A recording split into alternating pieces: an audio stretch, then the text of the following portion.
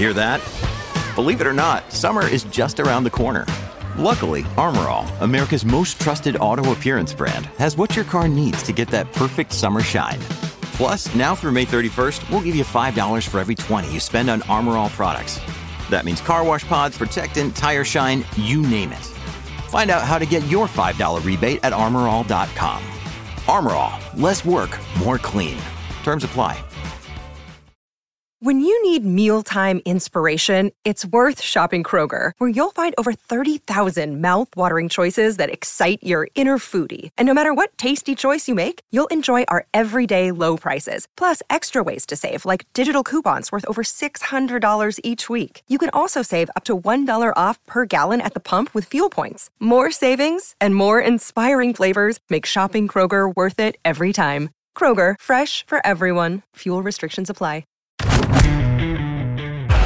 In today's show, we cover the 5 biggest news stories from the world of Formula 1, which this week are: rain expected at the Canadian Grand Prix, Norris looks to the future, George Russell reveals there are 3 drivers he doesn't trust, when reality can be too much, and Dominicali on the expansion of F1.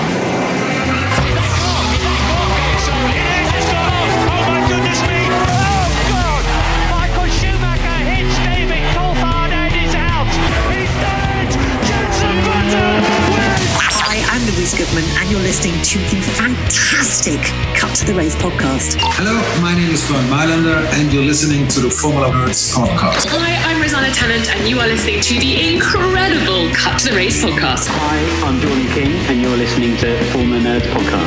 Hi, I'm Crofty. You're listening to the Cut to the Race podcast. It's lights out, and away we go! Welcome to News from the Nerds, the midweek news show brought to you by the Formula Nerds. Once a week, we update you on everything you need to know from the world of Formula 1. We are the Formula Nerds news team. Make sure you keep up to date with the latest news by visiting our website at www.formulanerds.com. My name is Ollie, and today with me, we have the trusty 2. We have Sam. How are you? I'm very well, thank you. How are you doing, Ollie? More importantly, I know you've had a stressful week. I'm okay. I'm good. Anyone who's been listening to the show for the past couple of weeks will know that I had a bee's nest in my house, but we have got rid of it. So I'm very happy. I'm buzzing. Yeah, I was going to say, now it's you who's buzzing. I'm buzzing.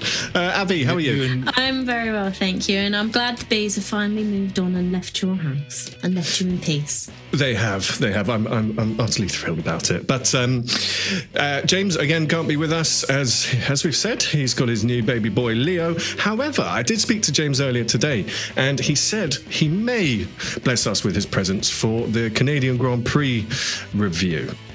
Also, I know James will probably listen to this, so I'd like to take the opportunity to say that I'm glad he replied to your message today, Ollie. He didn't reply to mine. Oh dear, I put my foot in it. No fairness, I took like 4 days to reply to him, so yeah, all's fair in love and war. Just voice note, Sam. Just voice note. Well, that's what it was. I've got into the awful habit, like my mum, just sending voice notes. Really anxiety inducing. Well, just getting a voice note from your mum, like, oh God, what is it now? I think when I get them from you, Sam, which, I mean, we voice note back and forth throughout the day, nearly every day. But I think I may have told you. If I haven't, I'm really sorry. But I put it on ×2 so that I get to the point quicker. ×2? I thought it was ×1.5. Well, it was ×1.5, but I've now, I can listen to you speaking like double time. You'd really get on with my sister. Would I? Okay, now talking about the Canadian Grand Prix review. It is the Canadian Grand Prix this weekend. Now, we've had rain in the last number of races, which has been very exciting and brought drama to the action.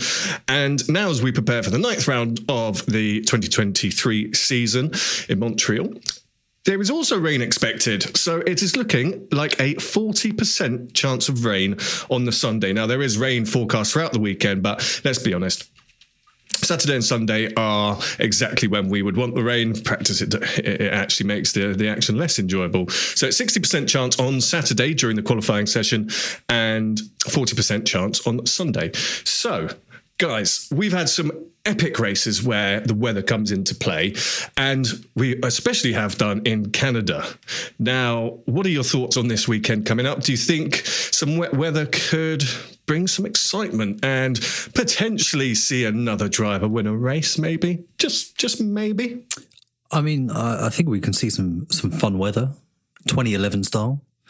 Will that lead to a different driver winning the race? No. It's going to be a Rebel win. I really tried to... Sorry. Unless they take themselves out, and we know the first couple of corners in Canada is particularly treacherous, like, not the 98 race, Alex Verts on his side. We've had some, as you say, we've had some absolute corkers in Canada, so I'm very much looking forward to it. I mean, I could spend all day talking about some of the great races we've had there. And Abby, do you think we're going to see anything different this weekend? Canada is it's got to be one of the best tracks on the calendar, hasn't it? Nice. It is certainly one of the best tracks. It's a street track. It has chicanes, hairpins, a mix of fast straights and heavy braking corners as well. Like Sam, I think it's pretty obvious who's going to be on the top step of the podium. But I do think we could see some surprises further down the field, especially with the rain. That will add excitement to the mix. I think it will be one of the best races so far this season, in my opinion. Also, home hero Lance Stroll possibly getting his best result at home. I think he got a P9 one year, so I'd expect that he'll top that this weekend. And Abby, you said this is a street track. I've never really thought about it as a street track because it's like the least street track of them all, really, isn't it? Yeah, it is, but it isn't. It doesn't have the aspects quite like Monaco does, for example.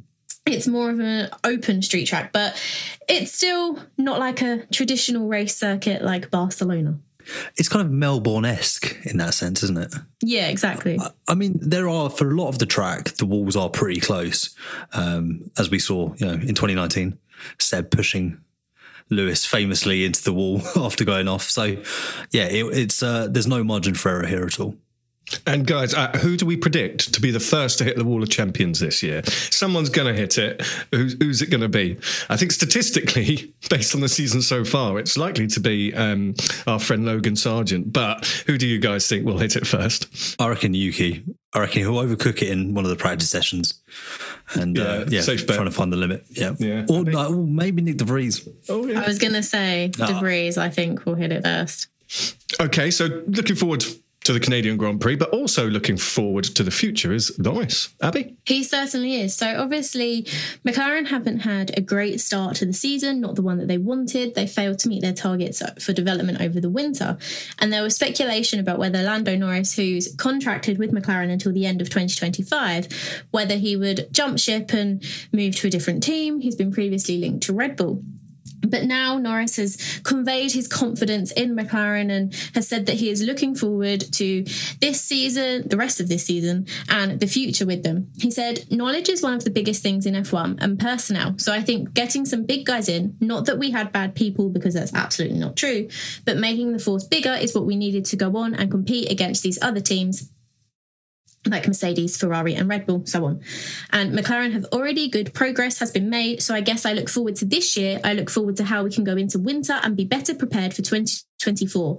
By then, we'll have the new wind tunnel, we'll have the new simulator, more people coming in 2024 in the beginning. So then I look even more forward to 2025, a lot of exciting things.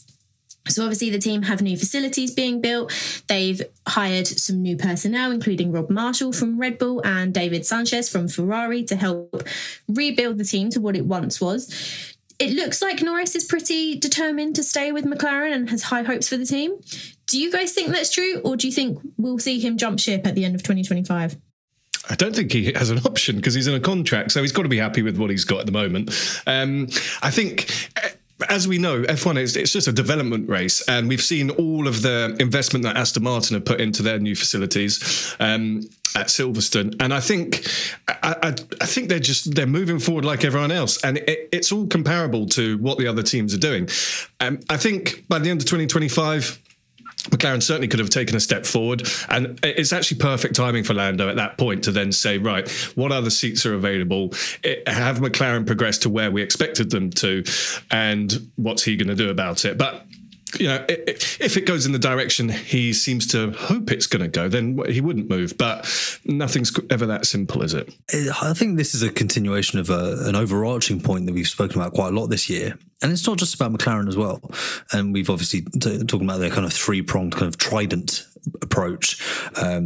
But For me, if Lando's going to go, he's going to go before 2025.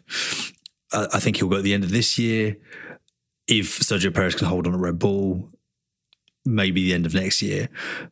I think if he stays to 2025, I think he'll end up staying long term, because I think you'll then see the improvements that McLaren can kind of expect, in line with what Aston Martin we've seen them do with their new facilities. And even this week, James Vowles coming out and saying that Williams are about 20 years behind in terms of some of their facilities. So there's a big focus on this at the moment. And I think it's exacerbated by the fact that there isn't that wiggle room anymore to go, you know what, massive influx of cash, investment, inject all of that into the team. You can't do that in the same way that you previously could, which is in some ways holding that status quo in place. It's baking in the advantage for teams. So yeah, there's potentially going to be some changes in terms of the allocation of money, and you can get exemptions like Aston Martin did for new facilities. So I'm sure we'll see more of that. But for me, Lando Norris, he's got to go, because what I take from that comment is I'm wishing the next 2.5 years of my career away. Yeah, and that's an interesting point you make about Sergio Perez. So do you think if his performance sort of continues as it is or deteriorates further, that Red Bull are going to buy out Norris's contract? Is that what you're expecting to happen, Sam? Absolutely. I think Perez has, if he was going to win the title, it had to be this year. I've said that already this season, and he's fallen away. He can't. We knew he couldn't compete with Max. He needed a lot of good fortune, and he hasn't had enough of that since he did initially close the gap to within a few points. I think with Daniel Ricciardo, I don't know how to express this in a way that isn't kind of really blunt and harsh, but I think it's a soft retirement. I think it's a kind of not pity move from Red Bull. I think it's a very clever and savvy PR move, but I think it's a soft landing for him as he moves towards either retirement from racing or towards another series. I don't think they put him back in the car next season. Where else would you go? You look at Lando Norris there, he's surely the driver who's next up when you look further down the grid. And then, Abby, would Perez go to McLaren? Would they just swap seats? No, I remember I said at the beginning of the season, I think Perez will leave F1 at the end of this year. And I still think that's true. In the first few races where he was competing against Max, he had a couple of wins to his name this season. I thought he could stay. But now, reevaluating it, I do think Perez will go. And whether it's by a choice or whether it's Red Bull kicking him out, I don't know. But I do think Norris could end up at Red Bull. They obviously have a competitive car and a competitive team. It will be interesting to see the dynamic, if he did though, between him and Max, because they're both young drivers early in their career. But yeah, Perez will go and Norris could go to Red Bull. Interesting. Now, wheel-to-wheel racing is all about trust, and sometimes there is a lack of it. Now, Sam, George Russell has come out and made an interesting revelation, hasn't he? He has indeed, yes. No friend of the Red Bull this season, Mr. Dickhead, as Max called him. Am I able to say that? Am I allowed to say it? Yeah, Are you going to get rid of that? You can say that. It went out on the world feed, so yeah, I'll allow it to go out on this world feed. Thank you. It's a really, really punchy insult. It's a real proper kind of behind the wheel of a car, you've annoyed me, oh you, kind of insult, or at least it was for my dad. And that's the third family member that I've mentioned today. I'm going to work through my entire family in this podcast. So yeah, George Russell has said that there are maybe 3 drivers on the grid who you wouldn't feel comfortable going against. There's a trust between most of the drivers. I don't think those 3 unnamed racers have the spatial awareness of others. So pretty sparky, fiery talk from George Russell here. Obvious question, who do you think the 3 are? Abby, I'll let you go. You do your 3 first and then I'll do my 3. Well, this is actually really difficult. I have one driver in my head, and it's George Russell? No, it's Max Verstappen. Now, obviously, Verstappen has been known to be aggressive during his F1 career, especially in 2021. And whilst he isn't as aggressive this season, I do think it's because he's not competing against anyone. He has no reason to be aggressive because there's no one for him to try and overtake. But I do feel if it was a tight championship battle like 2021, fighting against like Lewis or Alonso, I do think that he would be slightly aggressive and not necessarily leave space into corners. I think we saw that. Obviously, there were crashes in Monza and Silverstone in 2021 and Brazil as well, where it was Hamilton versus Verstappen, one going off track, saying the other one didn't leave space. But it's really difficult trying to pick the other two. Okay, so you've got Max. Who are the other two? But we should stay on Max, though, because I think this is an interesting one, because it's an obvious one that comes to mind. And I agree with you for 3/4 of George's statement. It's the last line that I'm having trouble kind of accepting Max as one of those three. And you said it yourself, Max is an aggressive driver. He will not give an inch. It's very much that Senna approach of, look, you know, if you don't go for a gap or, you know, kind of. So the spatial awareness, though, I don't see Max as lacking that. I think he has it. He just uses won't it to give his it advantage. to others. Yeah. No, but spatial awareness, no, but he's still aware that he's being aggressive. I think that's the crux. I think it's a different point almost. Max is very aggressive. Like, there's no denying that he is someone you wouldn't feel comfortable going against. Absolutely. Or maybe you don't trust. But I think he does have spatial awareness. I think he knows what he's doing. I think he's that good and he's that calculating. I don't think Max Verstappen really makes those kind of mistakes. I think he steps over the mark 100%, but that's almost a deliberate mistake, not an oops, I did a whoopsie. Okay, so which three do you think don't have the spatial awareness? I'm going to start with Lance Stroll. And I say this as someone who fully defends his right to be on the grid. We had a little kind of internal discussion this week on Lance Stroll at Formula Nerds. Is he deserving of his place on the grid?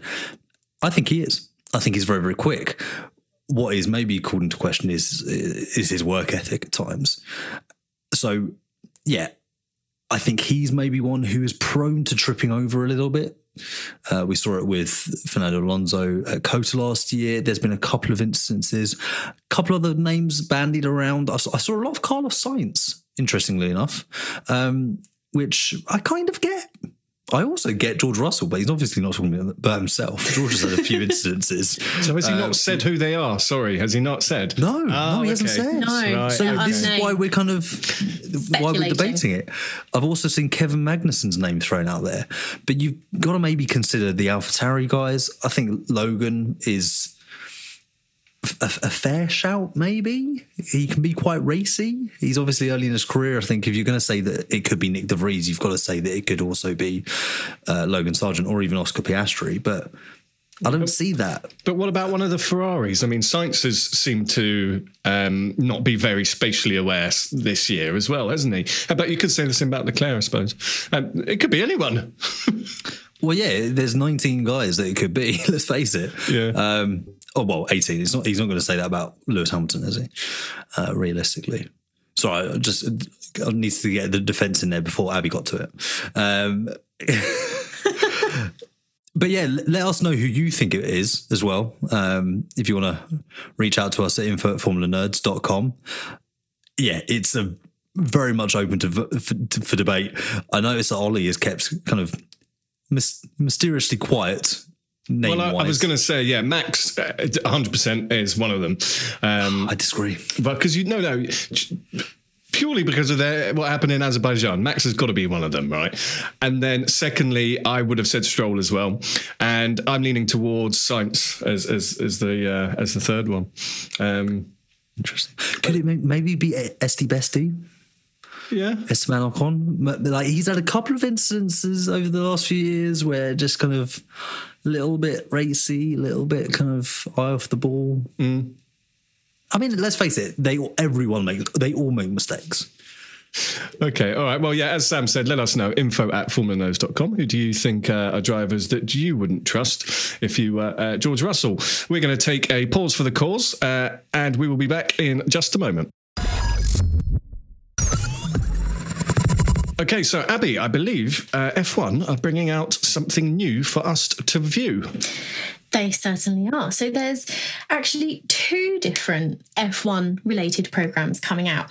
Obviously, there's Drive to Survive, the docuseries on Netflix, and Netflix are now working with F1 and also the sport of golf to bring out a golf live stream of a golf tournament between pro golfers and F1 drivers. Obviously, the likes of Lando Norris, Carlos Sainz, Lewis Hamilton, they all play a bit of golf from time to time. So they're doing a live stream of that. But the interesting thing is that F1 are also co-producing the first officially sanctioned scripted series about the sport. So what it's going to be a fictional TV series titled One, and its aim is to bring the glamorous, high pressure and competitive inner workings of the world of Formula One to life for audiences across the globe. And the premise is that it's going to focus on the tumultuous ascension of a fictitious family-owned F1 team as it contends with fierce personalities, ever-changing rivals, and multi-million-dollar stakes. What do you guys think about having a fictional F1 TV series? Because, wow, yeah. Rubbish. First question from me. Is this family-owned F1 team, do they have one of the younger members of the family in a race seat? And do they have a big yacht? What I am looking forward to is maybe, I mean, I'll probably watch it just because, it's my job to be up to date with these things. But I'm intrigued to see if you get people who fully fully analyze it and go, well, this storyline maybe hit a bit close to home. So does that tell us that didn't happen in that way, or this did happen? They'll try and use this show as a base against what's happened in reality. So that could be quite interesting. But I mean, I'll give it a go. I'll be objective with it and see where they land. But I assume they're just going to use that as completely fictional. Yes, completely fictional, although there has been some talk of it like echoing Williams's journey within Formula One and that, but I don't think it's going to be necessarily based on a specific team. It seems a little bit pointless in my mind. Okay, you're showing... well, again, if it's fictitious, it's going to dramatise things that... I don't know. I just don't think it works. What's the point? What's the point? It's like watching, I don't know, it's like watching EastEnders or something, isn't it? If you live in the East End, it's like, oh, this is a fictitious version of what life is like. What's the point of that? What was that? Okay, have you ever watched Succession, Ollie? No, but I know roughly. Okay, you should. It's brilliant. But that is loosely based on the Murdoch family. Obviously, multimedia conglomerate. And that is one of the best TV programs of the last 5 years. Could it maybe capture some of the essence of that kind of... It depends how they do it. If they did it kind of like allow it to be funny as well, to a degree, kind of an uncomfortable, kind of like, almost like a self-aware taking the mick out of how ridiculous some aspects of the sport is. I think that would work because, let's face it, it's so lavish, it's over the top in so many ways. So yeah, that could be an angle that would work. I'm more intrigued about this golf tournament though, because I'd want to see a reverse. I'd want to see them stick Rory McIlroy in an F1 car. I am just thinking, is this a way to try and make F1 look more luxurious again, rather than just a load of hooligans at a racetrack with smoke grenades? Maybe it's an attempt to do that. But are there going to be 24 episodes? Are there going to be triple headers? How often is this going to be? I don't have time for more stuff like this to watch. I think it'll probably be 10 episodes, one a week for 10 weeks or something similar. Like an actual standard TV show. Yeah, don't worry. Yeah, was it a joke? Oh no! Thanks for laughing. Well, now I'm the butt of the joke. But moving on to someone who is obviously not a family member of mine, Stefano Domenicali has come out and said some pretty interesting comments on the size of the grid. sticking 10 episodes, 10 teams. Yeah, here we go. Like, Drive to Survive. This is a terrible segue. I hope you're finding it funny. But he has said that he actually thinks that 10 is basically more than enough. On the F1's Beyond the Grid podcast, he said, I think 10 teams are more than enough to create the show or the business and the attention that we want to see on the track. It's quite an extensive remark, but he also kind of closes it by saying that he doesn't himself personally want to see more than 20 cars on the grid. He said, no, I don't think so. That's a personal opinion. I need to say that because it's something that if you have a good show, 20 cars are more than enough. What are your feelings about this? Obviously, the FIA is pushing for more. There will be talks about this. There will be negotiations. But if the CEO of F1 is saying he doesn't want more than 20 cars, coupled with the teams not wanting to dilute their portion of pie, it's going to be a real uphill battle for the FIA and those entrants to the process to get onto the grid. I know we talked about this before. What are your guys' views? Do you think this is too on the nose for Dominicali to say? I think we see other series like F2 and F3 with a lot more cars. I mean, the Porsche Super Cup has God knows how many cars, and it's exciting. But especially the Porsche ones, they're all sort of similar pace, right? If you're adding teams to the grid that are just going to be back runners, then they're not going to be around for long. It's not going to add any excitement to it, and if you think about all the sort of the traffic that the front teams have to go through, it's just a bit of a nightmare. I can sort of see what is the value in adding more, and also it's so expensive to add F1 teams in that. Is it just adding complexity where we got something that works here? Let's not overcomplicate it. I think opportunity. We have so much talent, drivers, mechanics, engineers, so many people who would do a fantastic job at the top of motorsport who aren't getting those opportunities because we have a small grid in F1. And I think that's a big thing for me. Also, something that Dominicali himself kind of pins on the reason why is, you have two drivers or two teams fighting, and that's really great. Imagine 20 cars or 10 teams at that level on track. That would be impressive. And we're like, yeah, it would be. You can see that if you want to watch IndyCar or Formula E, but you can't see that in F1. So yes, the goal should absolutely be that, but the means to getting there are the very same means for arguing that you shouldn't have those teams on the grid. It's kind of an odd contradiction in that sense. There's something that has to change to close up that grid. I can see why adding more teams is appealing. Like you guys said, the amount of talent in the feeder series that are coming through and they're not being able to drive in Formula One because there aren't any seats, it would help massively in their careers, but just also make the sport more exciting. But also, like Dominicali said, that there have been teams before where they come into the sport and then leave really quickly because they're getting out with zero value.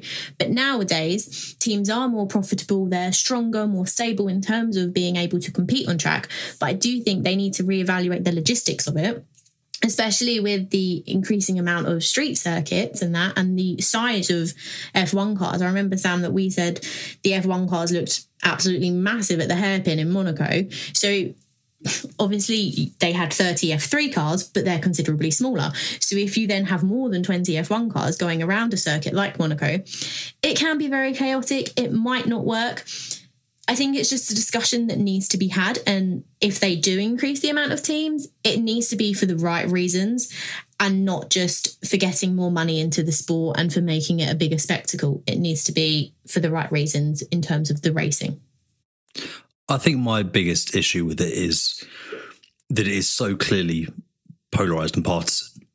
They're so open about it, and even when they're trying to not be open about it, it's so thinly veiled, the self-interest. And in some ways I respect that because at least you're being upfront about it. But it's Fans should be at the heart of a sport. They are the lifeblood of a sport.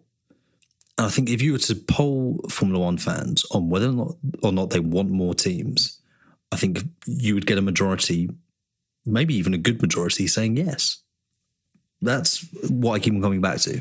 I totally agree, Sam. And I think it needs to be a sort of a clear cut. It should be in the regulations. There is the ability to have 12 teams. And for people that, teams that want to join the sport, it's got to be easier. And it's just got to be written down. It's got to be clear. 24 drivers, right? Then if a team drops out, there's space for a new one. It's something like that. But again, it is a complex business after all. And it's never quite that clear cut.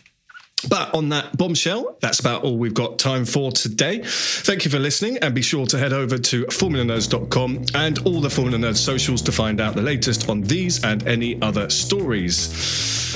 Thank you very much for joining me, Sam. Thank you for having me. I hope you enjoyed my segue. I hope you enjoyed the numerous mentions of my family. And I'm really pleased that your B movie is over. Thank you. And Abby, thank you very much. Thank you for having me, and thank you for hosting once again, Ollie. We will be back for the Canadian Grand Prix review. But until then, goodbye. You're listening to the Cut to the Race podcast. It's lights out and away we go. Sports Social Podcast Network.